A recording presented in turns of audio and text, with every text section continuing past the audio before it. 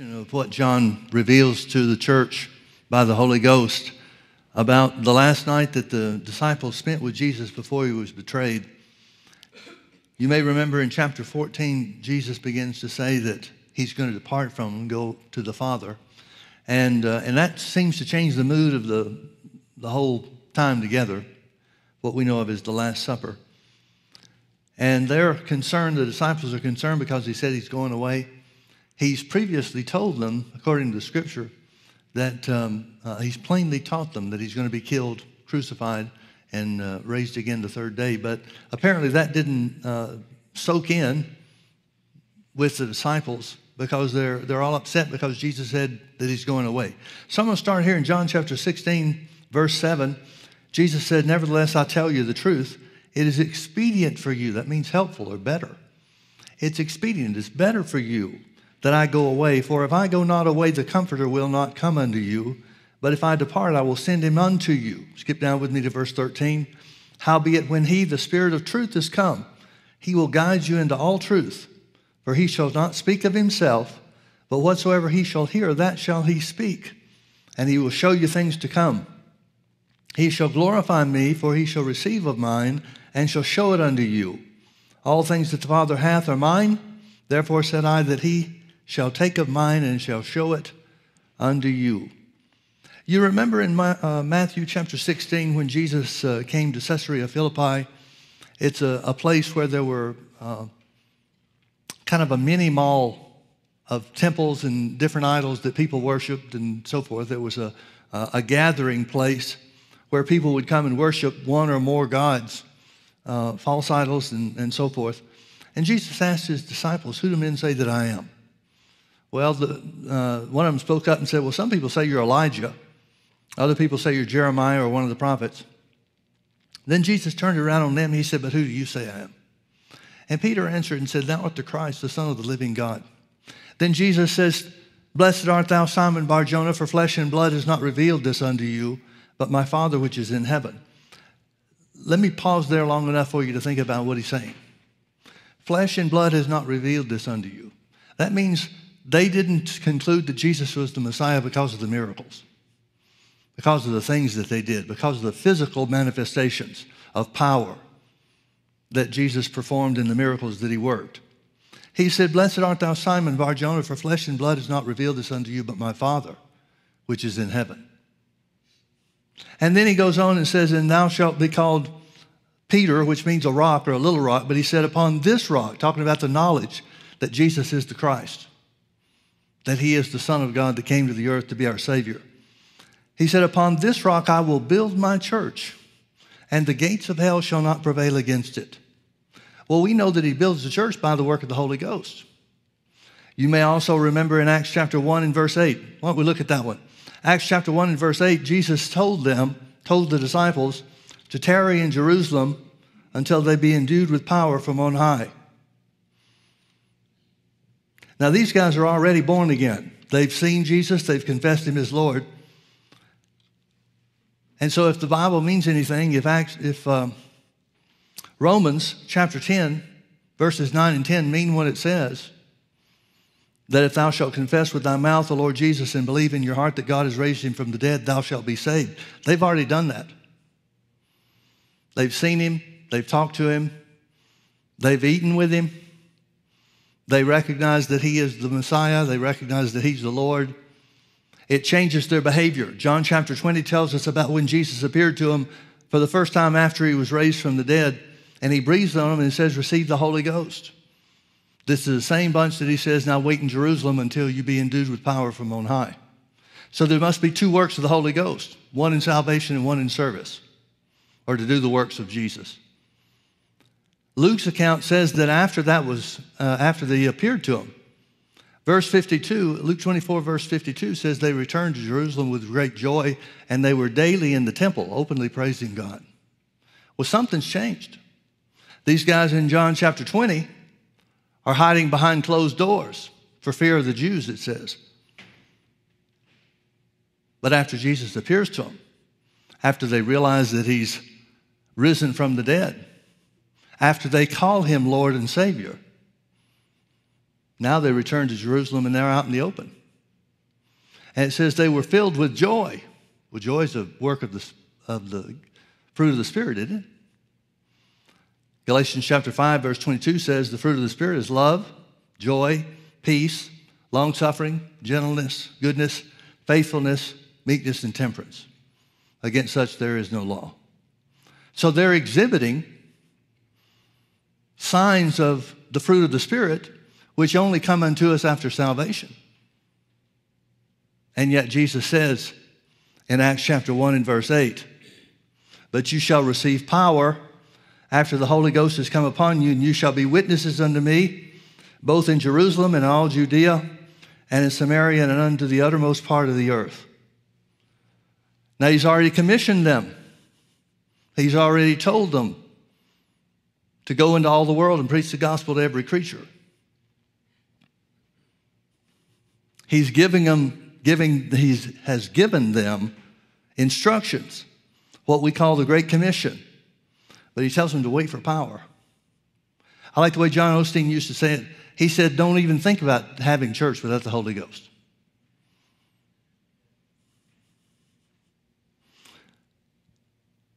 The thing I'm trying to get to, folks, and I've been, the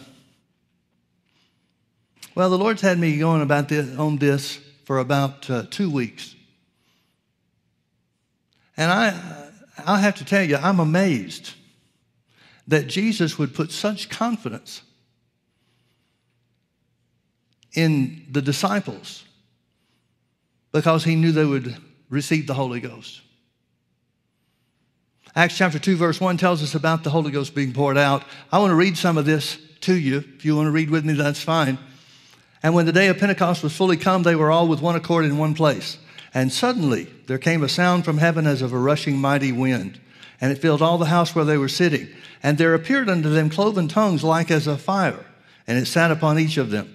And they were all filled with the Holy Ghost and began to speak with other tongues as the Spirit gave them utterance. Notice nobody was left out.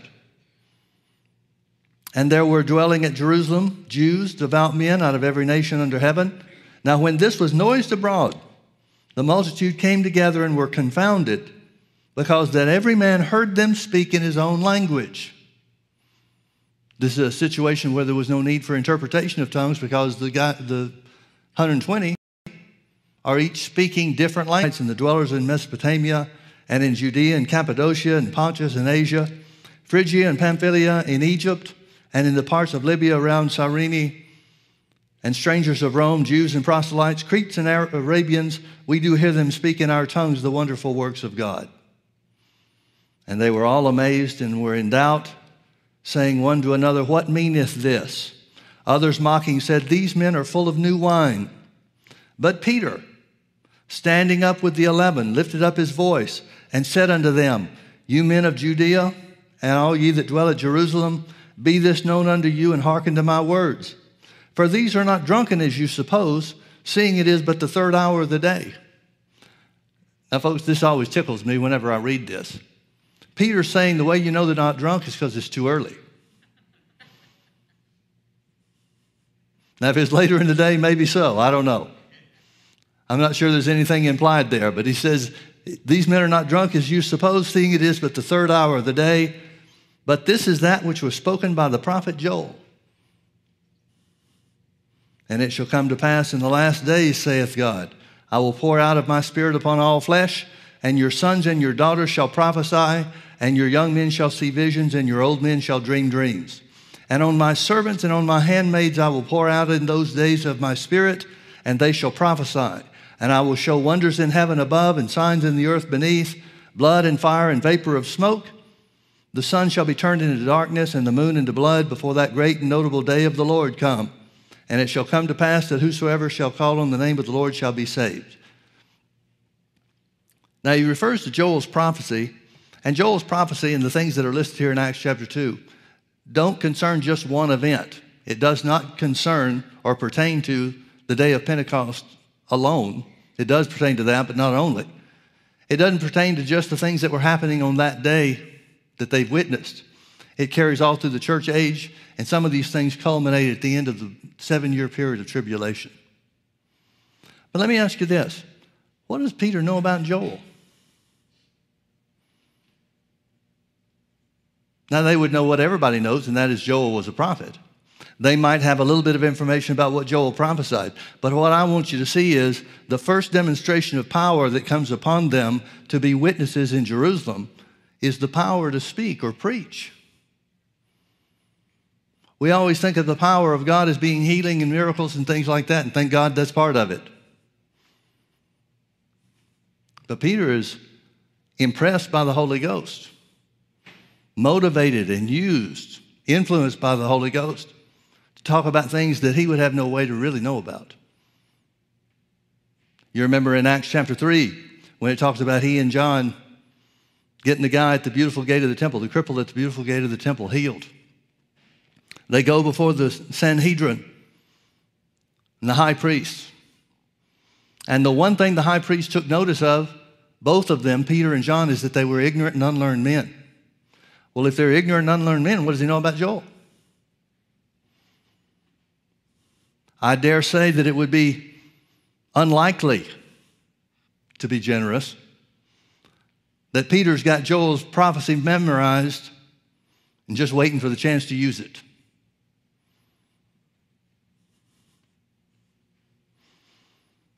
Let me keep reading here. You men of Israel, hear these words. Jesus of Nazareth, a man approved of God among you by miracles and wonders and signs which God did by him in the midst of you, as you yourselves also know, him being delivered by the determinate counsel and foreknowledge of God, you have taken, and by wicked hands have crucified and slain, whom God has raised up, having loosed the pains of death, because it was not possible that he should be holden of it. For David spaketh concerning him, I foresaw the Lord always before my face, for he is on my right hand that I should not be moved. Is Peter conversing in all the things that David said? If he was a part of the priesthood, he would be. But there was no way for him as an ignorant and unlearned man, meaning an uneducated man in the scriptures. How would he know? Therefore did my heart rejoice. He's going on with what David said. Therefore did my heart rejoice, and my tongue was glad, and moreover also my flesh shall rest in hope, because thou wilt not leave my soul in hell, neither wilt thou suffer thine Holy One to see corruption. Thou hast made known to me the ways of life. Thou shalt make me full of joy with thy countenance. Men and brethren, that ends what David prophesied. Men and brethren, let me freely speak unto you of the patriarch David. Now he's going to talk some more about David and the way David operated. That he is both dead and buried, and his sepulchre is with us unto this day. Therefore, being a prophet, and knowing that God had sworn with an oath to him, that of the fruit of his loins, according to the flesh, he would raise up Christ to sit on his throne, he, seeing this before, spake of the resurrection of Christ, that his soul was not left in hell, neither did his flesh see corruption. This Jesus has God raised up, whereof we are all witnesses. Therefore, being by the right hand of God exalted, and having received of the Father the promise of the Holy Ghost, and has shed forth this which you now see and hear, for David is not ascended into the heavens, but he himself said, the Lord said unto my Lord, sit on my right hand, until I make thy foes thy footstool. Therefore, let all the house of Israel know assuredly that God has made that same Jesus whom you have crucified, both Lord and Christ.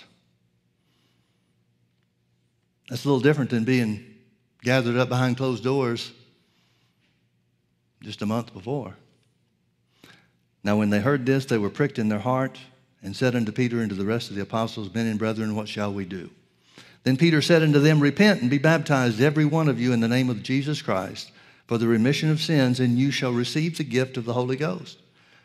Peter preaches there's two works of the Holy Ghost too. The work of the Holy Ghost in salvation, or what he calls here the remission of sins, and also the outpouring of the Spirit. For the promise is unto you and to your children and to all that are afar off, even as many as the Lord our God shall call. And with many other words did he testify and exhort, saying, Save yourselves from this untoward generation. Then they that gladly received his word were baptized, and the same day, one day, there were added unto them about 3,000 souls. The confidence that Jesus had of the work of the Holy Ghost that would take place in these men is staggering to me. Jesus never gave them outlines or sermons to preach. Jesus did his work, died on the cross, paid the penalty and the price for sin and death, and was risen again, resurrected. Thank God he was.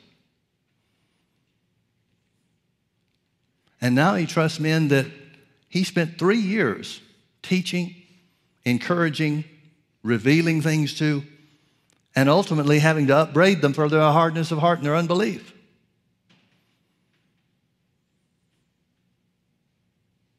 If he was looking for guys that he could have confidence in the flesh, he did a bad job of picking 12. Because even when Jesus was raised from the dead and he appeared to them, some of them didn't believe it. And he questioned them. The Bible uses the word upbraided. He reprimanded them, rebuked them, saying, why didn't you believe? I taught you these things. I told you it was going to happen. Why didn't you believe? Now, folks, I'm not trying to rag on the disciples. They may have done a better job than you and I might have experiencing these same things. It's easy for us to look at it now, understand the new birth and all the things that God intended and brought to pass. With that knowledge, if we could go back, then we'd all stand strong. But nobody could have that knowledge outside of Jesus, who saw what was to be. And no matter how much he taught them, no matter how many times he told them, no matter how many times or ways he showed them what was to come, it was beyond their ability to accept. But here's what Jesus knew. Jesus knew that the Holy Ghost was greater than their failures. Jesus knew that the Holy Ghost was greater than their weaknesses. He knew that the power of the Holy Ghost was greater than their inadequacies or their insecurities. All the same things that you and I might say today. Well, I'd like for God to use me, but all those things were magnified in them. And Jesus trusted the work of the Holy Ghost. Turn with me over to Acts chapter 13. Acts chapter 13. Now we've got the 12, we've got the 70, and then we've got the 120 that were gathered together in the upper room. I assume that 120 must have included the 12 and the 70. But what about Paul? Paul wasn't part of the 12. He never saw Jesus in the flesh. The Bible certainly would have told us. Paul would have said so himself if he had ever seen Jesus in his earthly ministry. But he didn't. And he was ingrained and indoctrinated just like the 12 were, just in a different thing. Paul was ingrained and indoctrinated, brainwashed to think that the priesthood was the only thing that there was and the only thing that mattered. The 12 were just ignorant and unlearned men. For them, it was just hard to believe that anything that they can't see and understand from the physical realm or with their physical eye, how can that happen? In spite of Jesus doing miracle after miracle after miracle. But Paul's following the traditional way. He's on the fast track in the priesthood. He's of the tribe of Benjamin, so he can't be high priest, but he can be everything else except that. He participates in the stoning of Stephen, and that must have motivated him to ask for letters from the high priest and the council of priesthood to go to Damascus and put in prison anybody that's worshiping God through Jesus there. Well, he meets Jesus on the road to Damascus. Jesus appears to him. The light shines around about him, and he fell off the donkey, the animal that he was riding. Jesus questions him. He said, Saul, Saul, why persecutest thou me? Paul said, who art thou, Lord? See, Paul didn't see himself as persecuting Jesus. If he had recognized that persecuting the church was persecuting Jesus, He never would have asked the question, who are you? But he didn't know. So Jesus identifies himself. He said, I'm Jesus whom thou persecutest. Well, you know the end of the story. Paul goes into the city of Damascus, and he can't see because of the brightness of that light. He's not blind with blindness. He just can't see because the glory of God that shined round about him was brighter than the noonday sun, and it blinded him. Now, we know what that's like if you look into the power of God behind that light, that glory that caused him to fall upon the earth was so bright that he was blind for 3 days, and except God had made provision through Ananias for him to receive his sight, he might have been blinded forever. But Ananias goes, as God directed him to, lays hands on him, and says, Brother Saul, the Lord, even Jesus, whom you met in the way, sent me. Well, if he wasn't saved, you wouldn't call him brother, would you? See, Ananias recognizes from what Jesus had told him in the vision he had while he was praying.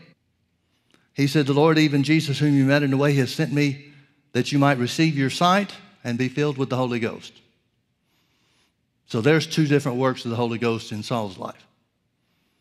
Salvation that took place on the road to Damascus when Jesus appeared to him, the baptism of the Holy Ghost, or the infilling of the Holy Ghost with the evidence of speaking in other tongues, when Ananias laid hands on him and prayed for him.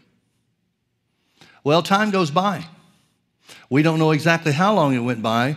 Galatians chapter 1, Paul tells us a little bit about his story, how that he immediately began preaching in Damascus.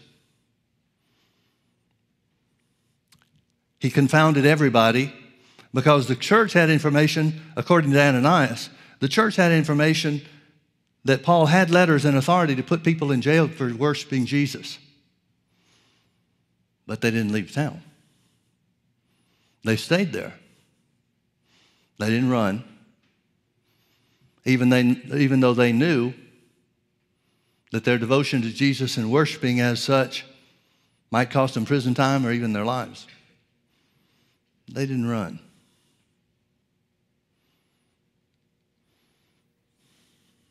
So Paul confounds everybody.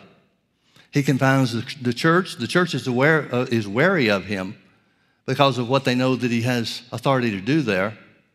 I'm sure many of them thought that it was just a trick, trying to flush the Christians out so that he could punish them or imprison them or whatever. The Jews are confounded because they're thinking, wait a minute, this is our golden boy that we sent there to straighten things out and put people in jail.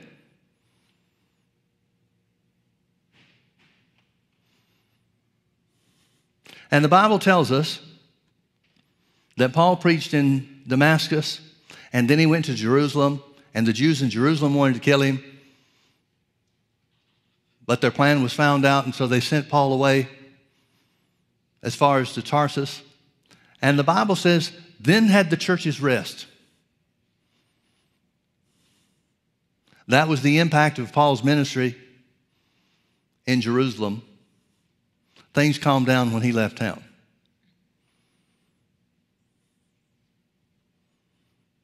We can't rightly say that he added much to what was going on in Jerusalem, can we? Acts 13, there has passed much time between Paul's conversion and where he's commissioned or separated under the ministry, or a specific ministry, I guess we should say. Paul talks about spending time in Arabia. Many scholars, and they could be right, nobody knows for sure, but many scholars believe that it was in Arabia that he had his visions and revelations of the gospel of Jesus Christ that he preached. Now, Paul was a learned man. Paul was an educated man. He had performed, according to his own testimony, all the training and the learning required of the high priest himself. And a part of that included the memorization Not the knowledge of, but the memorization of all the laws and the prophets. I personally don't know how anybody could memorize that much of anything. That just boggles my mind. But that's a part of the learning and the education that Paul had. So he goes to Arabia. Maybe this is the point in time that he described to the Corinthians about knowing a man in Christ over 14 years ago, whether in the body or out of the body, I cannot tell. Such a man was caught up into the third heaven and heard things that are not lawful to utter. It makes it sound like God wouldn't let him tell, but that wouldn't make sense. Why would he show him if he didn't want him to reveal it to the church, to the body of Christ? It most probably means he didn't have words to describe. Now, Paul told us a lot of things about the revelation that he had. So it wasn't that he didn't have words to describe any of it. But apparently there were things that he heard and things that he saw that went beyond his ability to describe. Then the Bible says Paul went again to Jerusalem by revelation. And he says of that trip to Jerusalem that the leaders, he saw Peter, he saw James, he saw John. And Paul said they didn't add anything to him. Now that sounds a little bit egotistical. Sounds a little bit prideful. But I think what he's trying to communicate to the Galatians that he writes these things to is that there wasn't any part of the revelation of who we are in Christ that he didn't already have knowledge of. His revelation, what he called his gospel, was complete and could stand alone on its own. Have you found Acts 13 yet?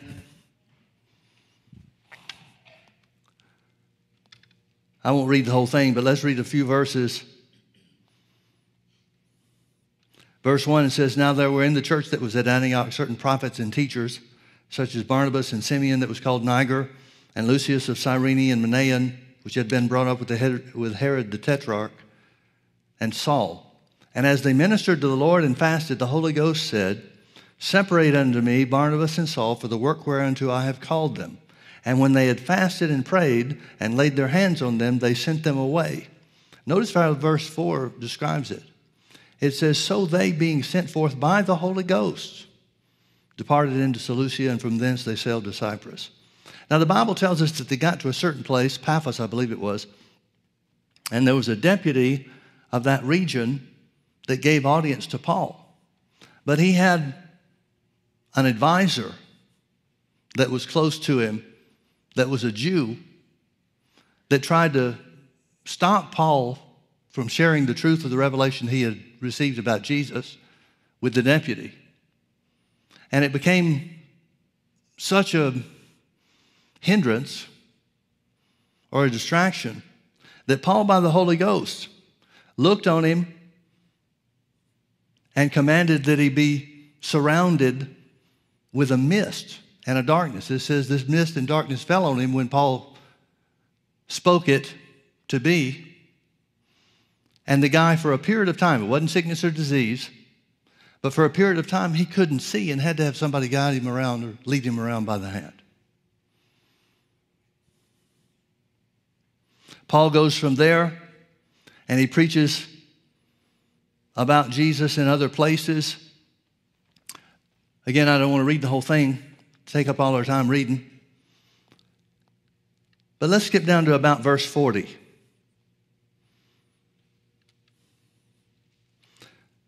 Paul is preaching to a Jewish audience primarily. And he says, Beware therefore lest that come upon you which is spoken of in the prophets. Here's what the prophet said, Behold, you despisers, and wonder and perish. For I work a work in your days, a work which you shall in no wise believe, though a man declare it unto you. I believe that was part of the prophecy of Isaiah. Verse 42, it said, And when the Jews were gone out of the synagogue, the Gentiles besought that these words might be preached to them the next Sabbath. The Gentiles are a willing and ready audience, but not the Jews. Now when the congregation was broken up, many of the Jews and religious proselytes followed Paul and Barnabas, who speaking to them persuaded them to continue in the grace of God. And the next Sabbath day came almost the whole city together to hear the word of God. But when the Jews saw the multitudes, they were filled with envy. It's a bigger crowd than they could draw. And they spoke against those things which were spoken of by Paul, contradicting and blaspheming. Then Paul and Barnabas waxed bold and said, it was necessary that the word of God should first have been spoken to you. But seeing you put it from you and judge yourselves unworthy of everlasting life, lo, we turn to the Gentiles. Why would they do that? Paul's going to tell you why they did.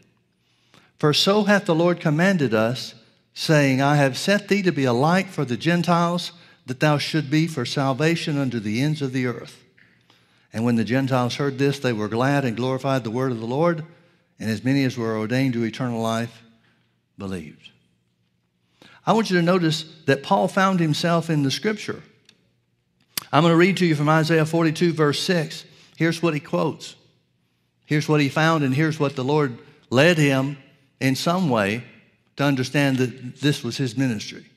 Isaiah 42, verse 6, it says, I, the Lord, have called thee in righteousness, and will hold thy hand, and will keep thee, and give thee for a covenant of the people, for a light to the Gentiles, to open the blind eyes, to bring out the prisoners from the prison, and them that sit in darkness out of the prison house.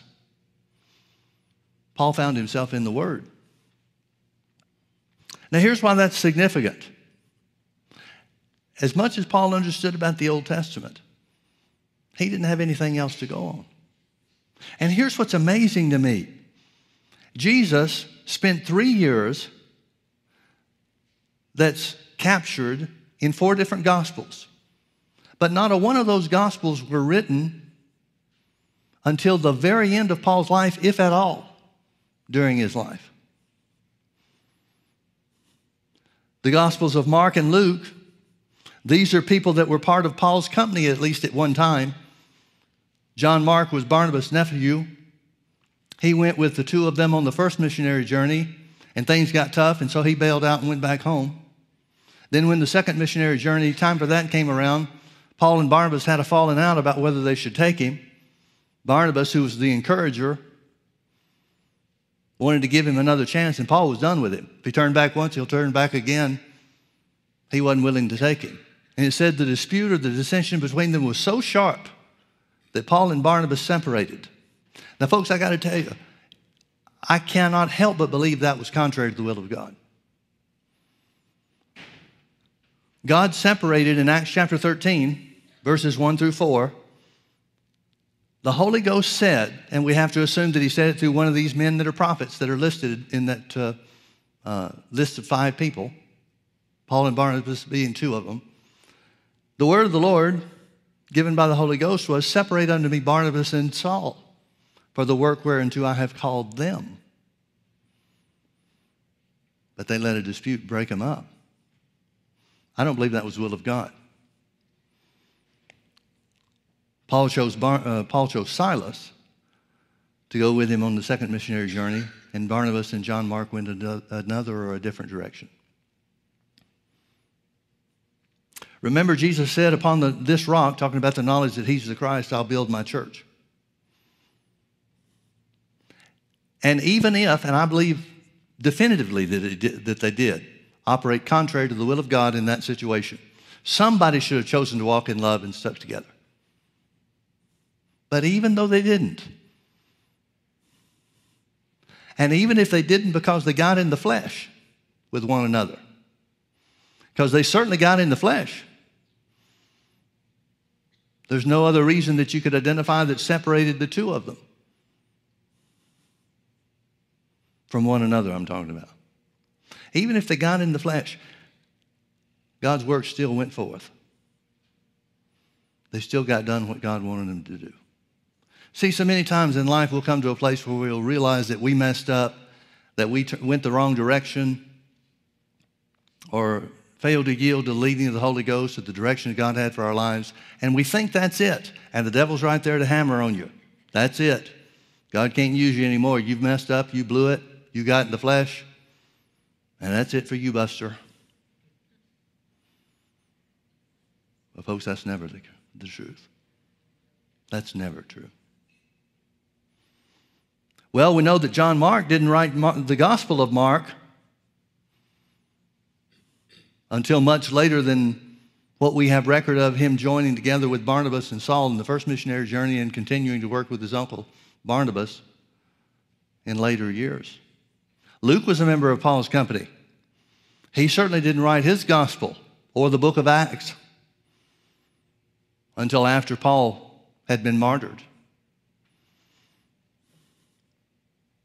The book of John, the Gospel of John, wasn't written for some 30, maybe 35 years after Paul was killed by Nero. Matthew is an eyewitness account. He was one of the 12, but nobody thinks that he wrote that any earlier than about 70 A.D.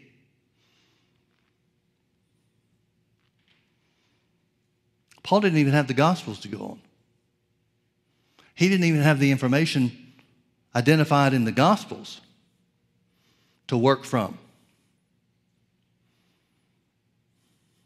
The first book of the New Testament that was written, according to the people that study this stuff and date things and so forth, the earliest account that was written was James, the book of James. But it's written primarily to the Jews, so that wouldn't have anything to do with Paul's ministry at all. Paul had nothing to work from, folks. Do you realize what a treasure we have in the Word of God?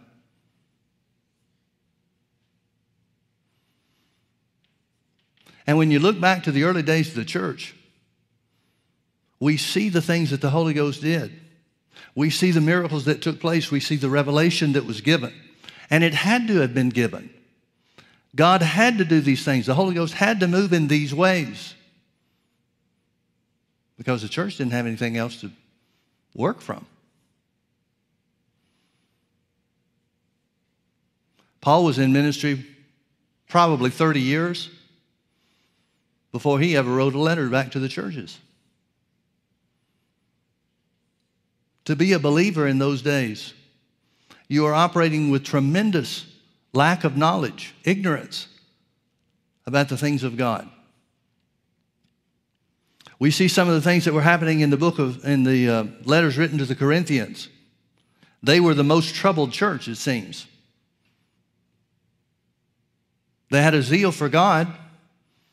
They spoke with tongues, ruined their own services many times speaking in tongues.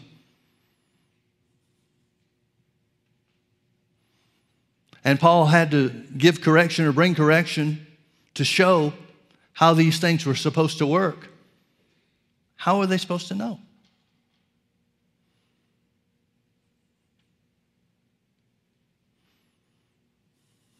We have the opportunity to look at the Bible as a guidebook for life. And I truly believe that's what it is. It's a guidebook into the plan and the purpose of God for your life. First generation of the church had nothing. Yet Jesus said himself, upon the knowledge of who he is, the Messiah, he would build the church and the gates of hell should not prevail against it. Knowing that he's dealing with flawed people, knowing he's dealing with people that have a zeal or a hunger for God on various levels, some great, some not so great. There were people, according to the book of Ephesus, the letter or the information given to us in the book of Acts about the city of Ephesus and the church there. There were a lot of people that were part of the Ephesian church that were just adding Jesus to the worship of every other god that they believed in. Not as the Son of the Most High God, not as the one to replace every other thing in life that they were worshiping. It was just something else to worship. Until the power of the Holy Ghost was displayed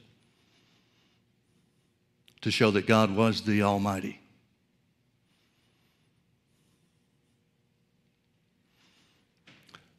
Revelation came in the early days of the church, particularly through Paul, in a different way that it seems to come now. Let me explain what I mean by that. We know God never changes, and part of the work of the Holy Ghost is to show us things to come.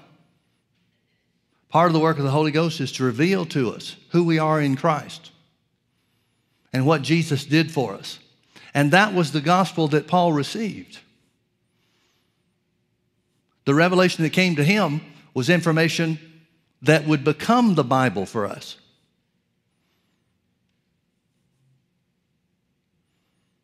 Well, what does that mean for us? Does that mean we've already gotten all the revelation there is? Well, folks, if the Holy Ghost revealed to the church in the early days, but is not willing to reveal to us the things that we need today, then God's changed. But of course, we know that He hasn't. So revelation came to them about what would be or what should be the Word of God to us. But revelation comes to us to understand what the Word says, to live up to who Jesus made us to be. Paul came to understand that if any man be in Christ, he's a new creation. Old things are passed away and all things have become new.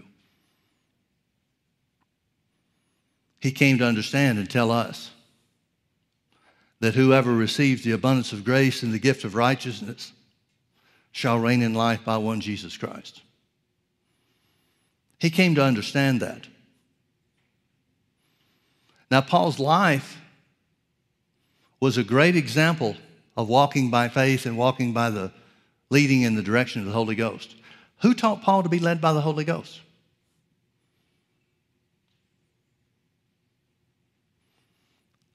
He didn't have Brother Hagin's books that we could read chapter by chapter. Who taught him? The Holy Ghost.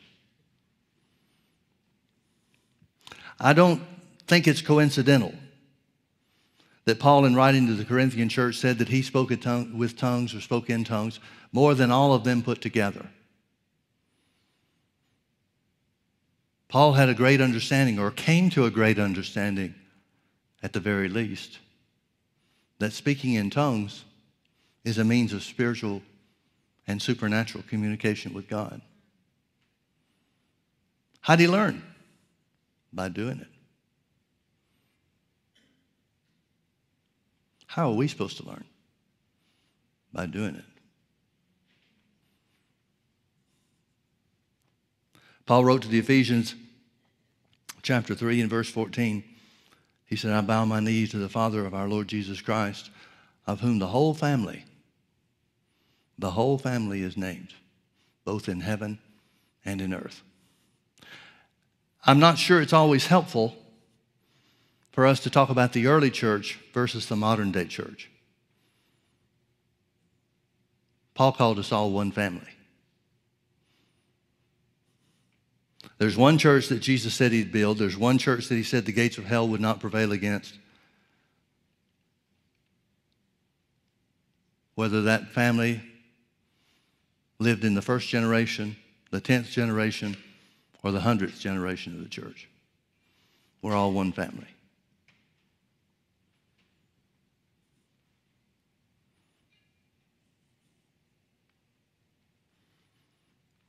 When I look at what some of these guys did and the way they operated, the understanding that they had. Now, folks, please realize Paul's the one that teaches about authority. He's the one that tells us about being seated at the right hand of God, being quickened together with Jesus and seated with him in glory. He's the one that tells us that we're operating from that place of authority now.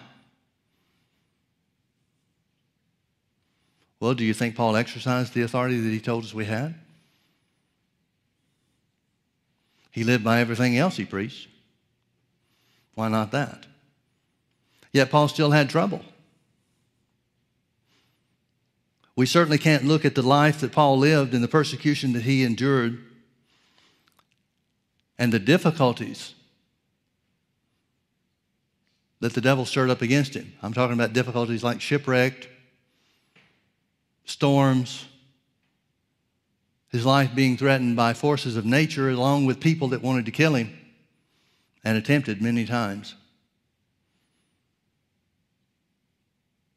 Paul didn't see a conflict with having authority and exercising authority and having to contend with the hindrance of the devil.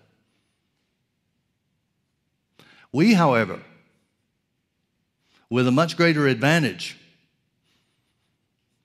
and that is the written word of God, the revelation that Paul received, we having a greater advantage think that because we can't manipulate and control the minor details of life, that maybe we really don't have authority after all, like the Bible says.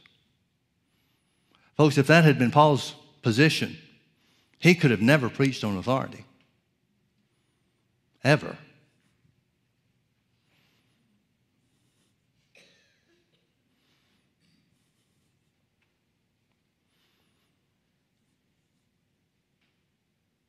Paul never let his trouble affect his character.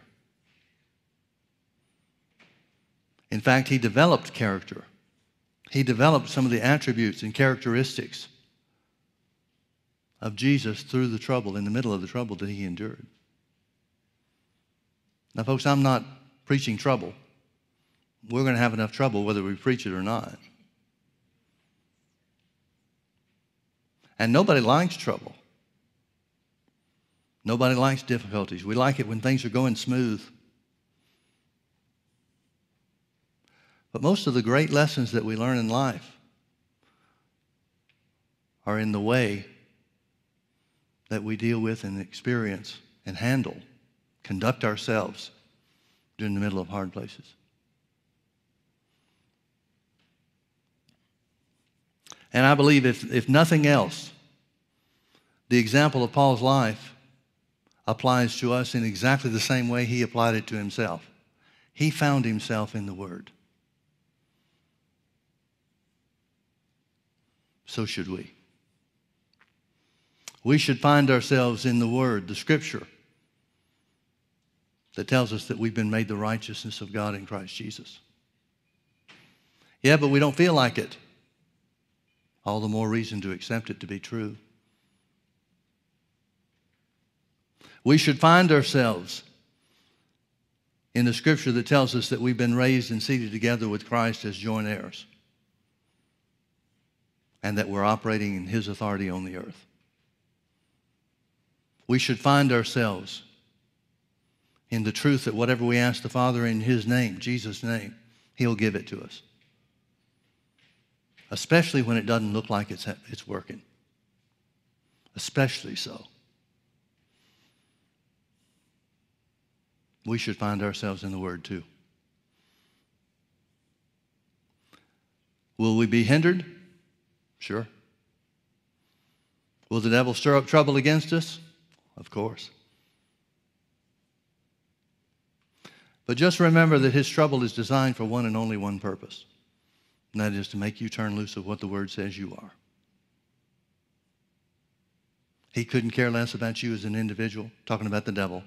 The devil is not after you because of who you are in the flesh. He's after one thing, and that is separating you from God by separating you from His Word. That's all he cares about. That's all he'll ever care about. Because the thing that means the most to our Heavenly Father is you and me living up to what the Bible says we are in Jesus.